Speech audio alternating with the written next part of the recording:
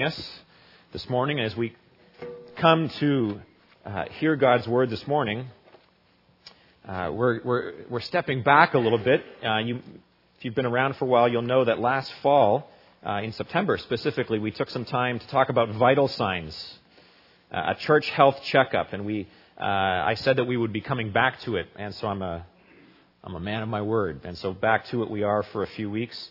Vital signs, a church health checkup. We have a journey model here at Coquitlam Presbyterian Church. You'll notice on the back of the bulletin that it says that our mission is to be a growing community. That's a key word. We're to be a growing community on a journey together, on a journey upward in our worship and in our relationship with God, a journey inward where God transforms us, and then a journey outward. And all of those journeys all happen simultaneously, and they interweave with one another. But because we have this journey model, I think sometimes it's good for us to check the vital signs. How are we doing? How are things on the journey? Just like you go to the doctor and you get all your vital signs checked to indicate your physical health, I think it's good for us periodically to check our spiritual indicators of health. And so last fall we did that. We took a look at a few vital signs. We took a look at over-the-top generosity as a vital sign.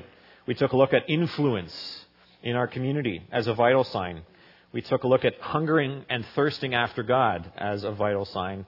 And we looked at chaos as a vital sign. Now, if you missed any of those or don't remember those, John Philpott has put the sermons back online at the church website. So you can go back and listen to those if you want.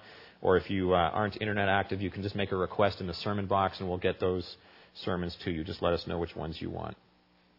We also last fall, at the end of the first part of the series, we did a vital signs checkup, and you were asked to keep these in your Bible. I'm sure all of you did that, and you can bring it back with you next week. But this is to serve you as a reminder, just where you felt that God had you and where your vital signs were under those four categories in September. There are more of these at the Welcome Center. If you want to revisit that and just think about that, you're certainly welcome to do that.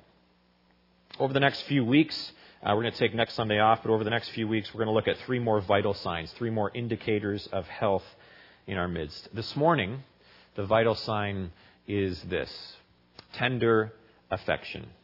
Tender affection. As we come to hear God's word this morning, let's take a moment to pray.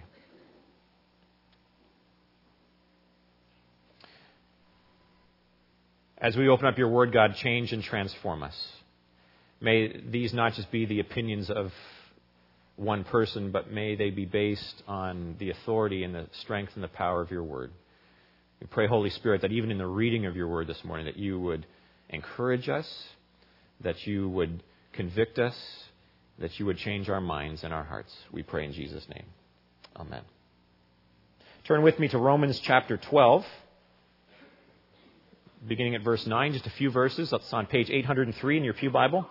You're going to want to have it in front of you this morning. Romans chapter 12, beginning at verse 9. Reading down just to verse 13.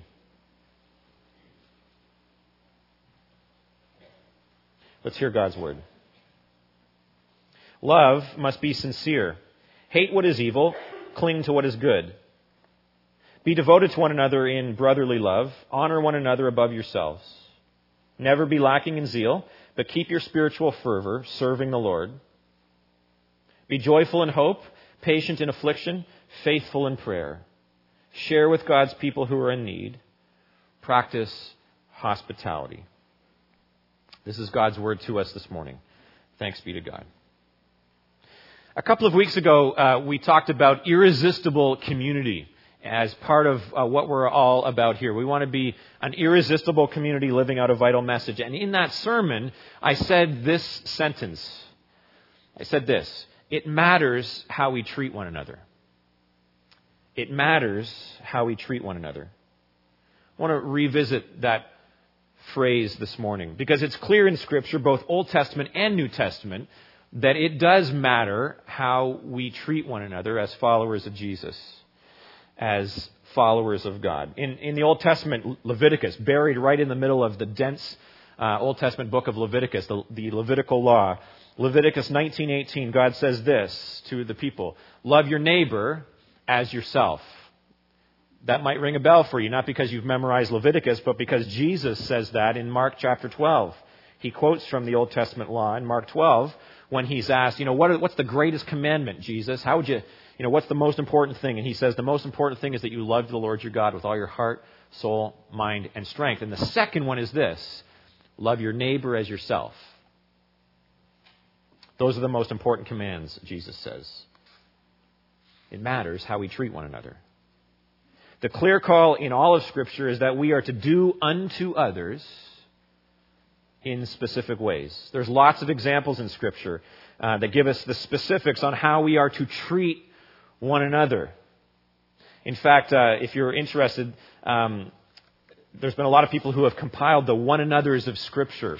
Love one another, serve one another. The New Testament is full of them. And at the Welcome Center, if you're wanting to see it in print, there's a yellow sheet, 2 sides, that summarizes all of the one another's just in the New Testament.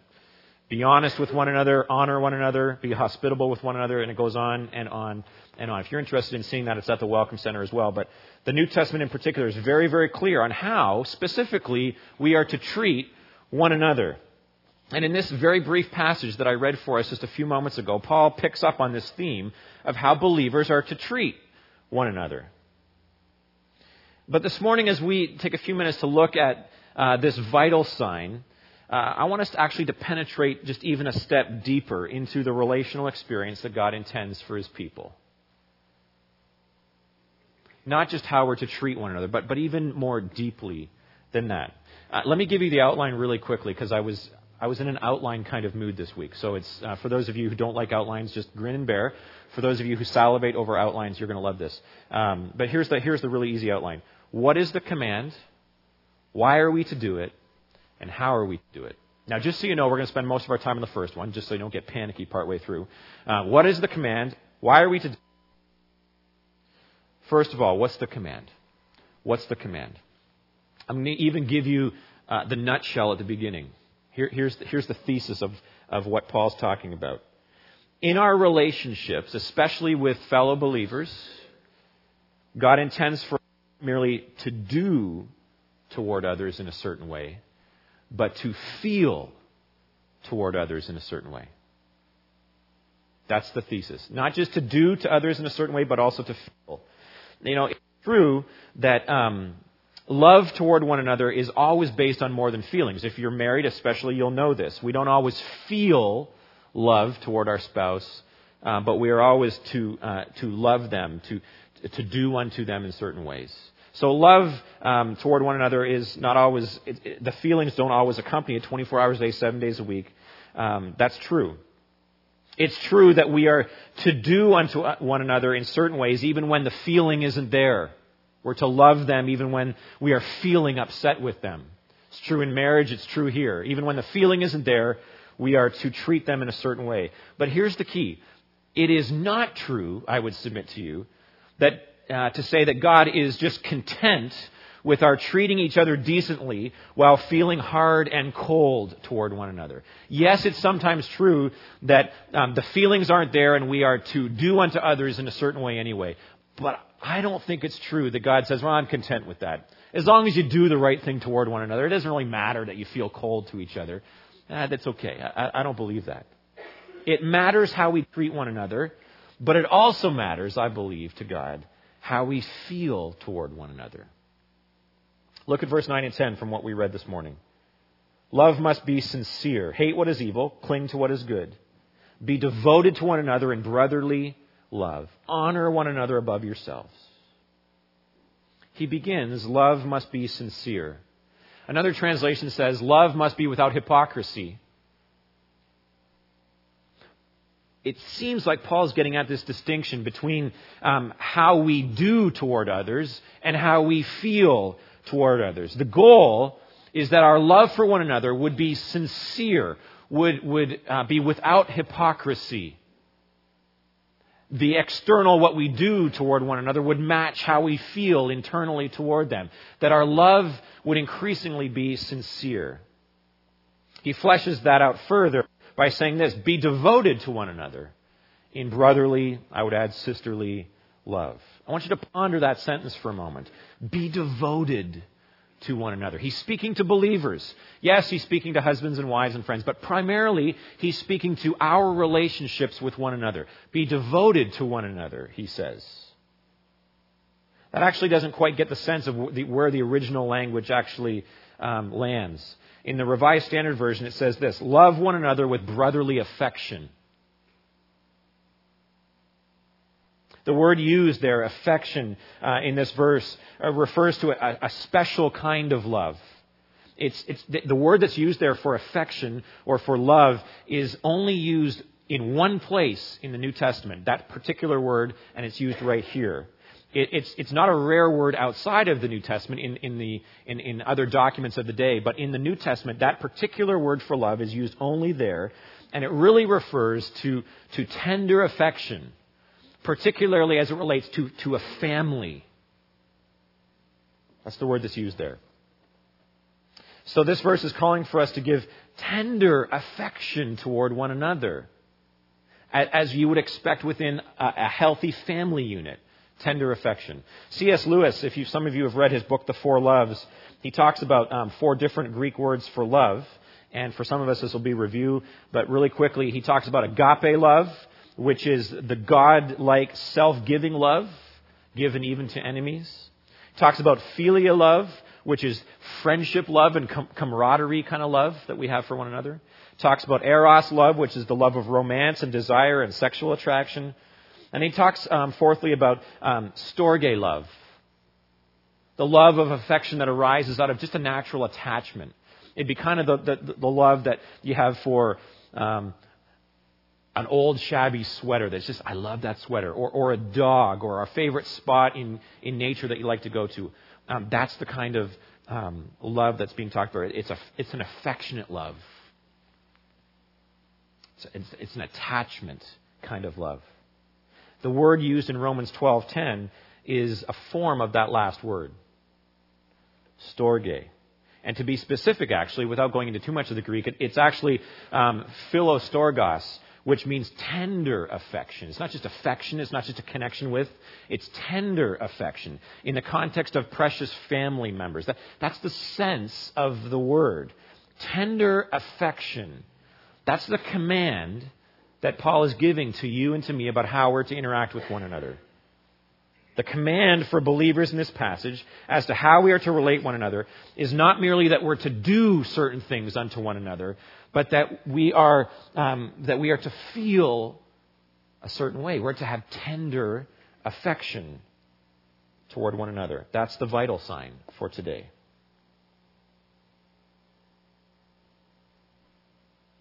We are to feel something in the middle of our doing something. We are to feel affection, a tender affection toward each other. That's the command. Sincere, tender love. You know, it's not just in this passage. In 1 Peter 1:22, Paul says, now that you've purified yourselves by obeying the truth, so that you now have sincere love for your brothers. Love for one another deeply from the heart. Do you get the sense of the tender affection there? It's not just that they're going through the motions of doing good unto one another. There's a tender affection there that they have for one another. There's a fervent love. It's talking there about more than just treating one another nicely. It involves the heart. Philippians 1:8, Paul says to the Philippians, God can testify how I long for all of you with the affection of Christ Jesus. There's that word affection again. And that word, it's a really neat word. It actually has connotations of inner organs. Ooh, that just puts tender affection on a whole nother level. I long for you with all of all of my guts, really. All of the deep inner being. Like, that doesn't go well on the Hallmark card. I understand that. But I have a deep affection. It's just with all of my guts.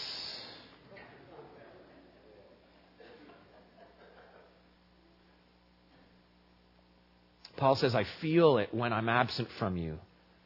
I miss you. I'm homesick for you, Philippian church. I deeply, deeply have an affection for you.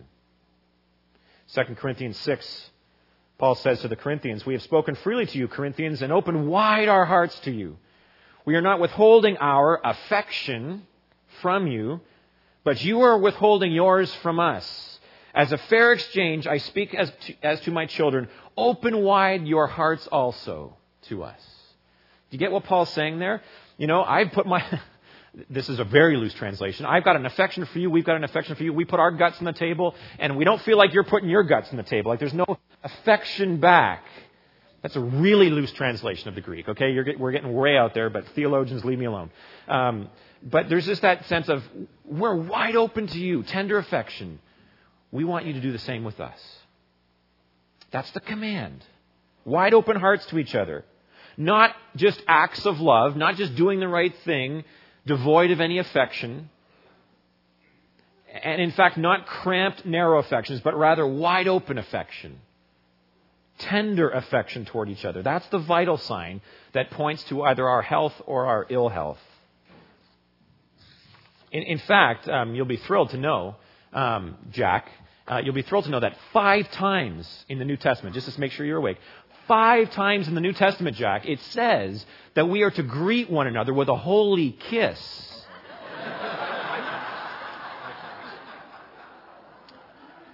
I make it a policy not to kiss people with facial hair, so you're good. Next week, every man in this place is going to have a beard.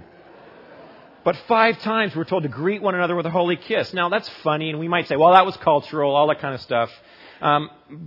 But stop for a second, because it does, I think, it's more than just culture. I think it raises the question as to whether, our cultural handshake actually captures what Christ means for us to feel toward one another as brothers and sisters in Christ.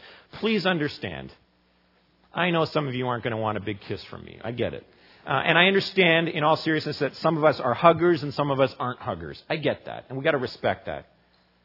But if our tender affection toward one another is nothing more than a handshake and how's the weather, we are not walking in step with what God calls for His people. In fact, what God commands for His people. What is the command? We are not just to do unto each other in loving ways. We are to feel unto each other with tender affection. Let me give you a caution. Because there's a temptation here. Some of you may have already fallen into it. Here's the temptation, and so here's the caution.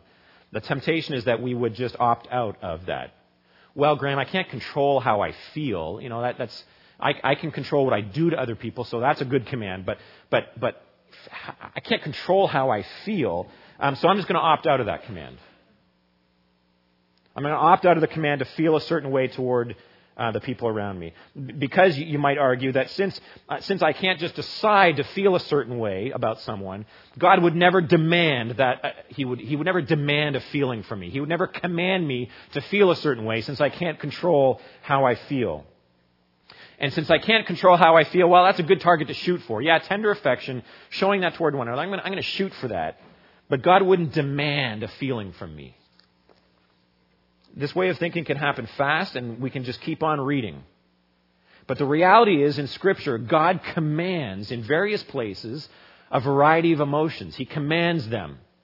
Philippians 4, rejoice in the Lord. I will say it again, rejoice. There's a command of emotion, of joy there. Romans 12, a little further on down, weep with those who weep. There's a command of the emotions of sorrow and sympathy. Colossians 3:15, be thankful. The emotion of gratitude is commanded there. God, as God, I would submit to you, has the right to command how we are to feel. And the question then comes, well, okay, Graham, then how am I to feel tender affection if it just doesn't come naturally? I mean, I live in the same world you live in. I feel tender affection towards some people pretty easily, and to other prickly people, not so much. It's hard. So how can I just, how am I to feel tender affection if it doesn't come naturally? Well, stay tuned for point 3 in just a moment. What's the command? The command is to feel tender affection toward one another. That's the vital sign. That's the command. Okay, second. Why are we to do this? Why are we to do it? Really simply, here it is. We are commanded to feel tender affection toward one another because when we do that, it communicates very clearly a truth that this world needs to see and hear. Namely this, that to be a Christian, to be a follower of Jesus, means that we become part of a new family. A second family. You were born physically into one family. You might be willing to admit that or not in some cases, but you were born into a particular physical earthly family. And when we place our faith in Jesus as Savior and Lord, we join a second family, the family of God, the body of Christ. We become brothers and sisters in Christ in this second family. But those aren't just words. That's not just theology. That's also to be a spectacular reality. That we are a part of a family here. That we are to treat one another. We are to actually treat one another and actually feel toward one another uniquely and tenderly and affectionately. When the vital sign of tender affection is strong in our fellowship here at CPC, we testify most powerfully to a hurting world out there that things function differently under the lordship of Jesus Christ. That's powerful.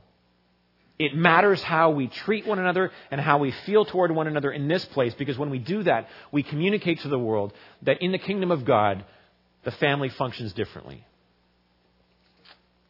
When our love for one another is either non-existent or insincere, when tender affection toward each other is avoided or its absence is excused or conveniently ignored, listen to this, when that happens, we contradict who God is and who we are in Jesus Christ. In that sense, then, this vital sign of tender affection is actually worship. When we show tender affection toward one another, we worship. We display our worship, the living God. And it's not just a worship. When we show tender affection toward one another, it's evangelism. People see the difference in us and say, wow, what is going on there? And they are drawn. That's why it matters a great deal. And that is why we are to do it. Third, then how are we to do it? If that's what we're to do, and that's why we're to do it, sounds pretty important, Graham, so how do we do this? How are we to show tender affection? Especially when I don't feel tender affection coming naturally regarding some people. What if you're convicted, you're convinced, you're willing to show tender affection, but you say, how do I do it? How do I do it with some people? Some people who may have hurt you. Some people who may have let you down. Let me just give you two things to think about, because I'm with you in that. Let me give you two things to think about. At the beginning of Romans 12, we read from Romans 12, verse 9, but at the beginning of Romans 12, it says this: Therefore, I urge you, brothers and sisters, in view of God's mercy, to offer your bodies as living sacrifices, holy and pleasing to God. This is your spiritual act of worship. Don't conform any longer to the pattern of this world, but be transformed by the renewing of your mind. I mean, that's a sermon in itself, but suffice it to say this.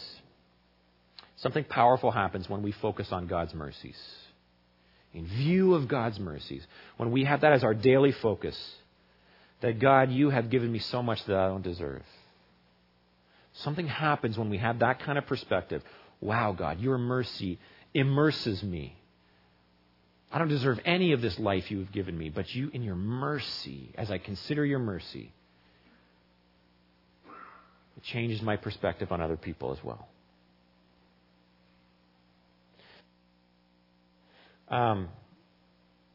When we recognize how we are being conformed to this world without even knowing it, instead of being transformed by the renewing of our mind, there's something powerful when we recognize how we're being conformed, particularly in how we relate to others.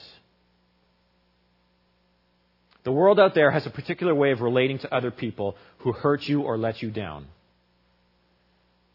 or do something that you find offensive, or there's difficult people. The world has a way of interacting with them, and the world has a way of saying, this is what you do. If you've got people in that category, if you must, try and say something nice, but just avoid them.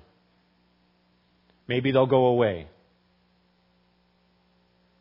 And we got to recognize how we're being conformed into that image instead of being transformed in how we treat one another. We're not to behave in our relationships with others the way the world behaves. We are to be transformed. We are not to be conformed to that way of thinking. When other people hurt us or let us down or they're just annoying to us, we are not to be conformed to treating them the way the world would treat them. We are to be transformed in our relationships. It should be different in here. We submit ourselves to God. We offer our bodies as living sacrifices. And we say, God, I'm going to let you transform me. Did you know that Galatians 5:22 and 23, some of the fruit of the Holy Spirit, some of the outflow of God's Spirit in our lives, love, joy, peace, patience, did you notice that a lot of those are emotions? Joy? As we submit ourselves to God's work in our lives and say, Holy Spirit, would you grow your fruit in me? Some of these emotions bubble up. One of them being love, tender affection. As we submit, God, this relationship is difficult. I don't feel like showing tender affection to that individual. Then submit it to God. In view of your mercy toward me, God, let me be merciful to them. Not just in what I do to them, but in how I feel toward them. Would you change my heart? Secondly and lastly, 2 Corinthians 1:3. At the Welcome Center as well as a green sheet that has some Sermon Plus material. It's just a way for you to take some of the stuff with you and ponder it this week, maybe in your small group or on your own. But in there it points us to 2 Thessalonians 1:3, where Paul says this: we always ought to thank God for you, brothers and sisters, and rightly so, because your faith is growing. Your faith is growing more and more. Did you catch that? Your faith is growing more and more. And the love every one of you has for each other is increasing. That's a powerful verse. It speaks to where we are at. Our faith is growing more and more. And our love for one another increases more and more as well. What am I saying? I'm saying it's a process. Just like growth physically, growth spiritually is a process. Growing in our faith is a process. It doesn't happen in one leap. It happens step by step. And Paul's saying in this passage, the way that you interact with one another, the love, the tender affection you have for one another, it's a process. You're gradually increasing in it. So the question is, not am I showing perfect tender affection toward everyone, particularly those who I struggle with. The question is, am I doing it more than I was doing it last year? Or 6 months ago? Or last week? God, I want to grow in this.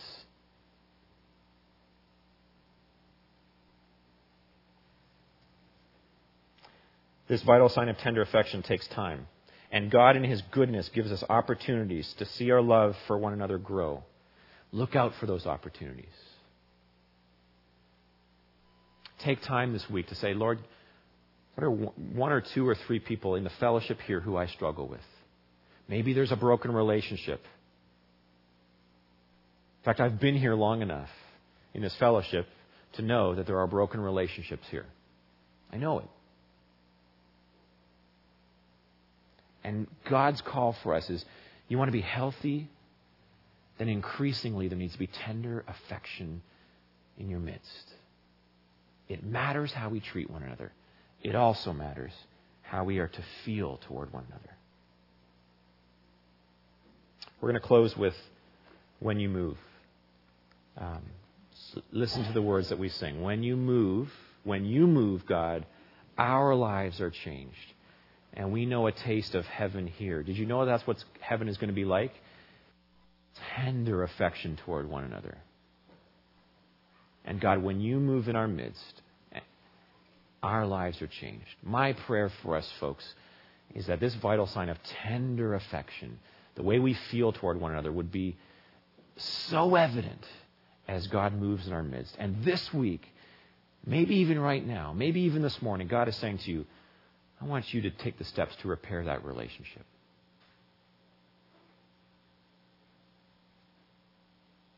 I want you to take steps to show tender affection to her or to him. God, would you move? Lord God, would you move in our midst? Because when you move, our lives are changed.